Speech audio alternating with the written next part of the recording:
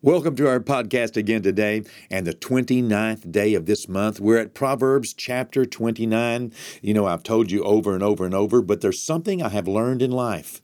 When leading one individual or when communicating with one person, sometimes you have to look them in the eye. Sometimes you have to make sure you have their attention, and then you say what you want to say or communicate what you want to communicate. And you can tell by body language many times if they are listening or if they have any queries or if they're not sure what you said, because meanings are not in words, meanings are in people. And so there are a whole lot of things that goes into making sure that the message that is sent is the message that is received. That's what communication is. Sometimes people are talking and sometimes people are listening, but sometimes just because someone is listening to someone who's talking doesn't mean that they're understanding what they're saying. Miscommunication is one of the most critical aspects of life, because it often leads us down wrong roads. It gets people into trouble. They start,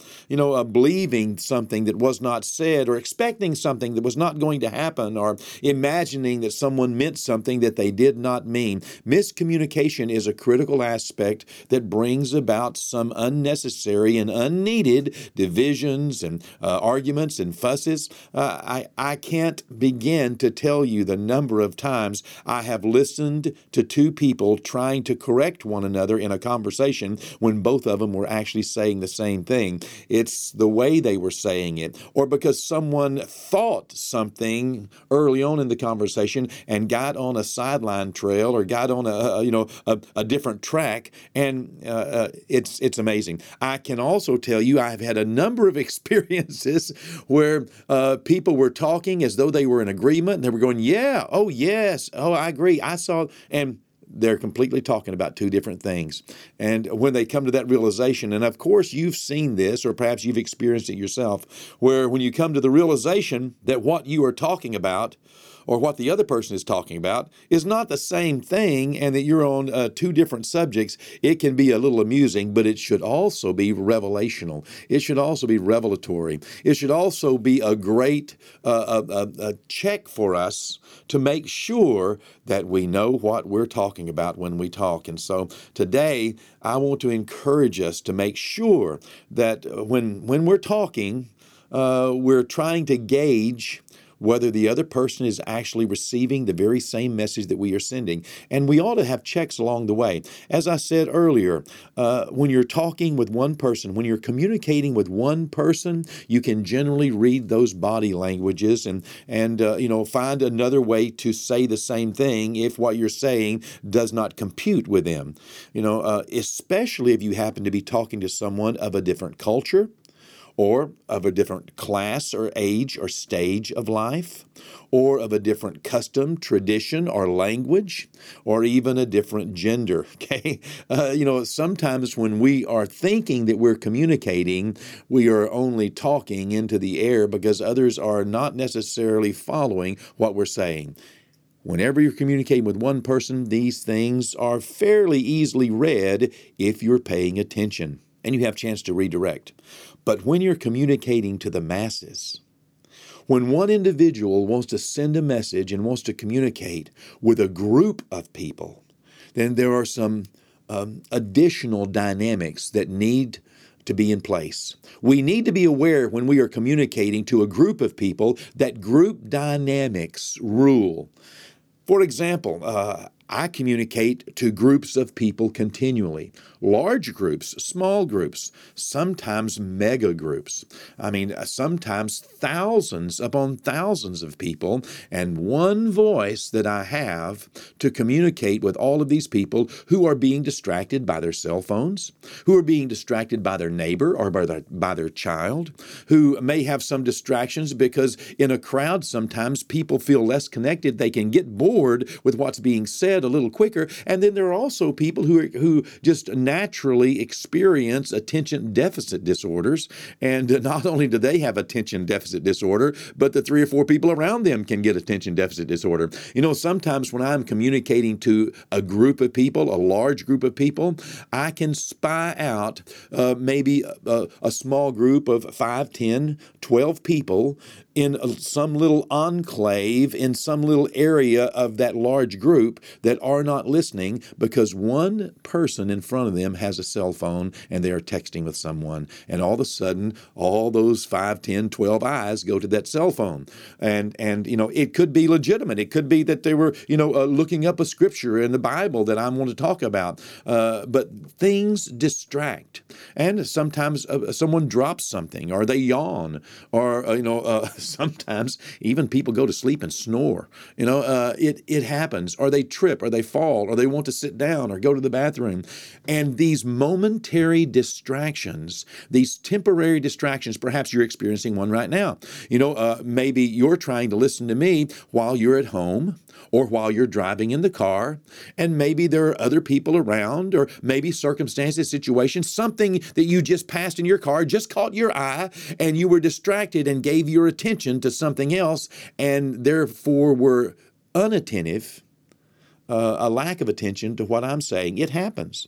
It happens all the time. And there's absolutely nothing we can do about that happening. So as a communicator, and feeling very responsible for the message that I'm carrying, because it's not so much about the messenger, it's not about me being heard, it's about the message being communicated. I, today, once again, am carrying the Word of God. I'm carrying a message that is different than just a fishtail, or different than just, something that happened to me at the mall yesterday. I am carrying the Word of our living God, Father of lights, Creator of the universe, who has a detailed word for every one of us today. And now I know that life is not without its distractions, and some of those distractions just cannot be helped. A baby crying, or a doorbell ringing, or some other accident or incident, or someone talking to you and distracting you and pulling your attention away, or getting a text or a phone call. These things happen. So as a communicator, I have learned through the years the value of being repetitive, the value of me not assuming that just because I said it, you have heard it. I cannot afford to assume that just because I covered that information, you know that information, or have it ready at hand, or are conscious of it, not because you're slow or can't learn or don't care, but simply because of the distractions of life which occur continually. So allow me once again to reiterate some things. I repeat, I say the same things over and over and over. Why? It's because I know not everyone got it the first time, not everyone got it the second time, not everyone got it the third time, and everyone needs to get it at least 3 times. Everyone needs to catalog it, several times. As the Bible says, the Word of God reproduces like seed put in our lives. It reproduces 30, 60, and 100-fold. There are 3 levels of potential productivity from the Word of God in your life. You need to hear it more than once. I need to hear it more than once. And so we open our lives to the repetitive rehearsings of the Word and the principles of God and the truths of God. So let me say this one more time. For all of you who have heard it, wonderful, bully. You're going to get to hear it again and have it reinforced, so that not only will you have heard it, you will come to the place where you know it, okay? It will become yours personally. And for those who may have missed it, and you're thinking, who in the world could have missed this? Well, believe me, people do, okay? And they miss it 2 or 3 times.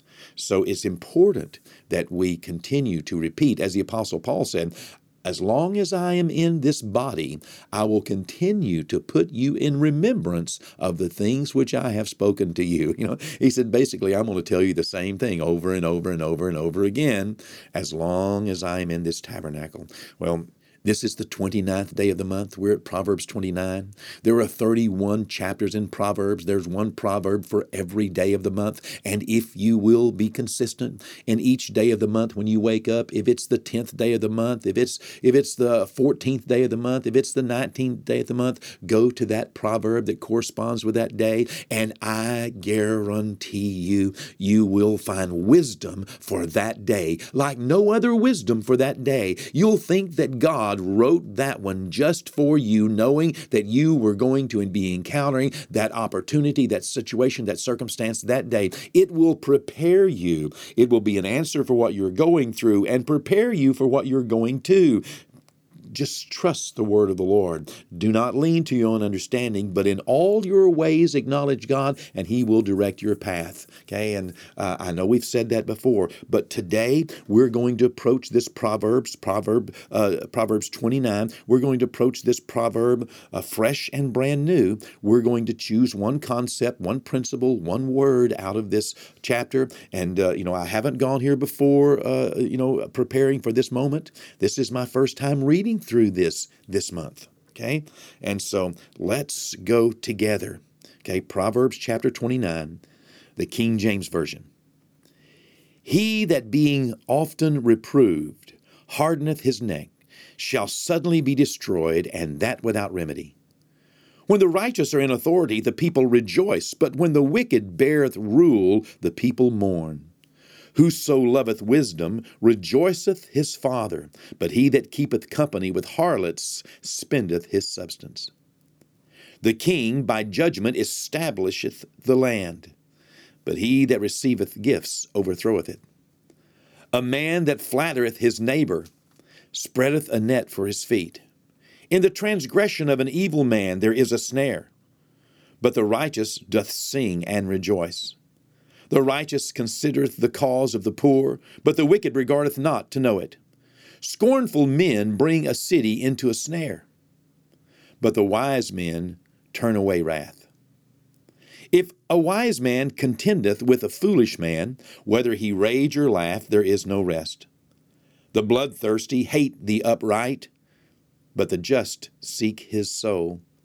A fool uttereth all his mind, but a wise man keepeth it in till afterwards. If a ruler hearkeneth to lies, all his servants are wicked. The poor and the deceitful man meet together. The Lord lighteneth both their eyes. The king that faithfully judgeth the poor, his throne shall be established forever. The rod and reproof give wisdom, but a child left to himself bringeth his mother shame. When the wicked are multiplied, transgression increaseth, but the righteous shall see their fall. Correct thy son, and he shall give thee rest. Yea, he shall give delight unto thy soul. Where there is no vision, the people perish, but he that keepeth the law, happy is he. A servant will not be corrected by words, for though he understand, he will not answer. Seest thou a man that is hasty in his words? There is more hope of a fool than of him. He that delicately bringeth up his servant from a child shall have him become his son in the length. An angry man stirreth up strife, and a furious man aboundeth in transgression. A man's pride shall bring him low, but honor shall uphold the humble in spirit. Whoso is partner with a thief hateth his own soul. He heareth cursing, and bewrayeth it not. The fear of man bringeth a snare, but whoso putteth his trust in the Lord shall be safe. Many seek the ruler's favor, but every man's judgment cometh from the Lord. An unjust man is an abomination to the just, and he that is upright in the way is an abomination to the wicked. Oh, so many again here in Proverbs chapter 29. There are several that are my favorites throughout Proverbs, and each one of the chapters have some favorites in them. One of them in chapter 29 is where there is no vision, the people perish, but happy is he that keeps the law. I love that. But there's a theme that runs through a few verses. We'll look at two or three here to develop a concept today. Verse 19, for example, says that a servant will not be corrected by words, How do you know that you can't correct a servant by words? Because a servant cannot answer back. They don't have the right or the position to be able to answer their master candidly. The only thing that a servant can say is, yes, sir. The only thing a servant can say is, I won't do it again. Seldom can you get into the heart and the mind of someone who won't respond honestly. And this is where King Solomon connects change. That a servant cannot be corrected. A servant won't. It takes communication to bring about correction. It takes an honest, open flow of communication. Someone telling you that you're wrong and you walking away without saying anything will not produce the change that God is looking for. Now, just listen to Solomon's wisdom. It's the truth. Believe it or not, it's the truth. And I've seen it work more times than not. I happen to have been in a lot of positions of authority and supervisory positions and bosses, throughout my life. For some reason, I have risen in the military. I rose to rank. I rose to position. I rose to leadership, and people work for me. And the more strict the working relationship was, the more legal the working relationship was, the more demanding the tasks were. I have found correction to be very hard when a person won't answer me back. I mean, it's not just the yes, sir, but it's an opening up of the heart to communicate.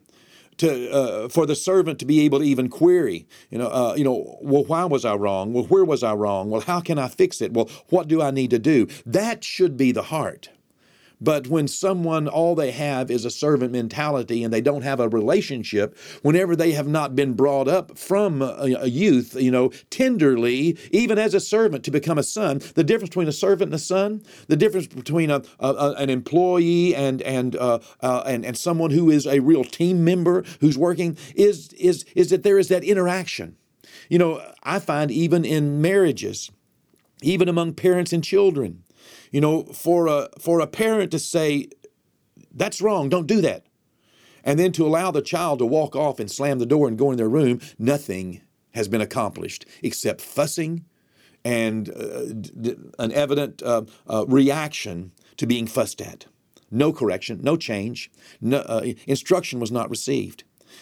I love this particular concept. It builds a thread through Proverbs 29 that it takes interaction. It takes a struggle, if you will, to bring about the best. It doesn't just take hearing don't do that anymore. Do you know how many times people who work for me, I've told them, listen, I'd rather you do that a different way. And their comment is, hey, you're the boss. No, fine. I don't think it's right, but I'll do it that way. And then they go on about their business. Well, that's not good enough. We can't make it as a team like that, going to the huddle in the football field of life and the quarterback calling the play and having five people say, well, I don't think it'll work, but hey, go ahead and try it, see if it works. And they go out on the line and they end up not doing their job or doing it half-heartedly because of an attitude, because they don't embrace the direction, embrace the correction, embrace the leader. And that's what this is aiming at in the 19th verse. And we see it as a theme throughout the Proverbs here. And we have the other side of that coin in verse number 11, that a fool utters all his mind, but a wise man keeps it in till afterwards. Sometimes correction is not received by people in leadership because they just blurt out everything they're thinking. Or sometimes people cannot be corrected because the minute that you tell them something you want done different, every thought in their head comes out of their mind. And instead of getting to correct them for the problem, or instead of getting to correct them for the thing that they did wrong that needs to be changed, you end up having to talk to them about their attitude or about their insolence or about their insubordination. The Bible says that a fool's tongue is connected to his thoughts. A fool connects his tongue to his thoughts and continues to utter everything they think. Everything you think should not come out your mouth. It makes you offensive. It makes you predictably wrong, because the Bible says that a fool will answer a matter before he even hears it. And to allow things to get out of your mouth that are wrong, that are everything that's in your head, just spilling your guts in front of just having to have something to say about everything, or being the first person to say something, or commenting. These are the kind of people that interrupt you when you're trying to say something, because they think of something and they can't help but say it because they think of it, and they even have a fear: if I don't say it, I might forget it, and it's important for me to say what I think. And it's not, by the way. Okay, it's foolish to do that. Okay. It's foolish to close your mouth when you're being corrected. It's important that you open up your mouth. That's what Proverbs 29:1 says. He that being often reproved hardens his neck shall suddenly be destroyed, and that without remedy. If you find yourself resisting correction, or find yourself wanting to offer defense and just argue about being corrected by someone whom God has placed in your life to correct you, okay? Now, you know who your authorities are. We know our authorities. We know the structure of God. We know that we're to honor our mother and our father. We know we're to respect the husband. We know that we're to respect and honor our parents. We know that we have bosses, we have masters, we have supervisors, we have teachers, we have policemen. We have people in our life who are our authorities, and how we're supposed to respond to them. Number one, we're not supposed to harden our neck. Number two, we're not supposed to just close our mouth and just go on and do it just because they're the boss. And number three, we're not supposed to just be interruptive and open up our mouth and just start bringing offense of everything we think and we're hurt. We should listen to correction. The Bible says that a wise man hears instruction and he changes. So today, we're going to be meditating on these. In fact, why don't we choose Proverbs 29, verse 1, to meditate on today and to understand these concepts, okay? If someone in your world is telling you that you need to do something different and they have the right to ask you that, then communicate with them. Find out, first of all, obey them. But then I know they'll be willing, more than just telling you. Sure, if you approach them correctly, they'll be willing to tell you why. Listen to why. And, if the best you can do is obey and let them know that you're going to follow their instructions. Okay? Don't just close your mouth and refuse to be instructed or corrected or reproved or rebuked. If you harden your heart at these kinds of things, then you will be fired suddenly. You'll be let go suddenly. You'll be left suddenly. You'll be, spanked suddenly. You'll be, have your allowance taken away suddenly. And you will imagine it's not suddenly. You will imagine somebody just got mad. No. And you'll be left without remedy. Let's not be that kind of person. Let's listen to our instruction. Let's listen to our authority. Let's ask humbly and submissively so that we can understand. And then let's follow the instructions of those that are over us in the Lord. Okay? All right? Let's do that today. All right? So we're going to meditate on Proverbs 29 and verse 1. He that, being often reproved, hardens his neck, shall suddenly be destroyed, and that without remedy. Being often reproved, even if it happens all the time. But listen, if it is happening all the time, then maybe you need to change. That is a possibility. Okay? So let's pray, okay?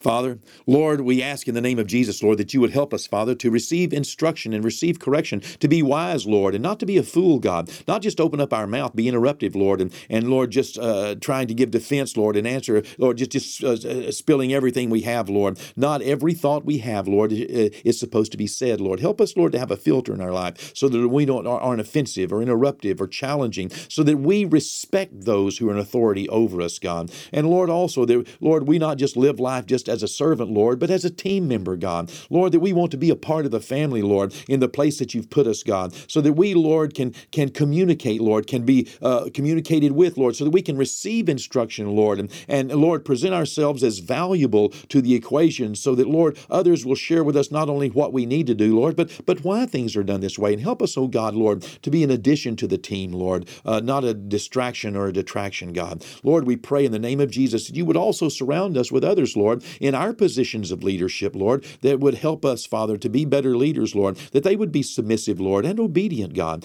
Lord, that they also, Lord, would be easily corrected, Lord, and easily, Lord, reproved, God. And Lord, that we could know and have feedback and understand when they understand, and that we could understand when they don't understand so that we can redirect, God. Lord, help us, Almighty God, Lord, to be graceful leaders in our positions of leadership. We ask in the name of Jesus. Thank you, sir. Amen. Amen. Well, meditate on that word today, and don't forget to join me again tomorrow for Proverbs chapter 30. 2 more days, and we'll be finished with this series in Proverbs. God bless you. I love you.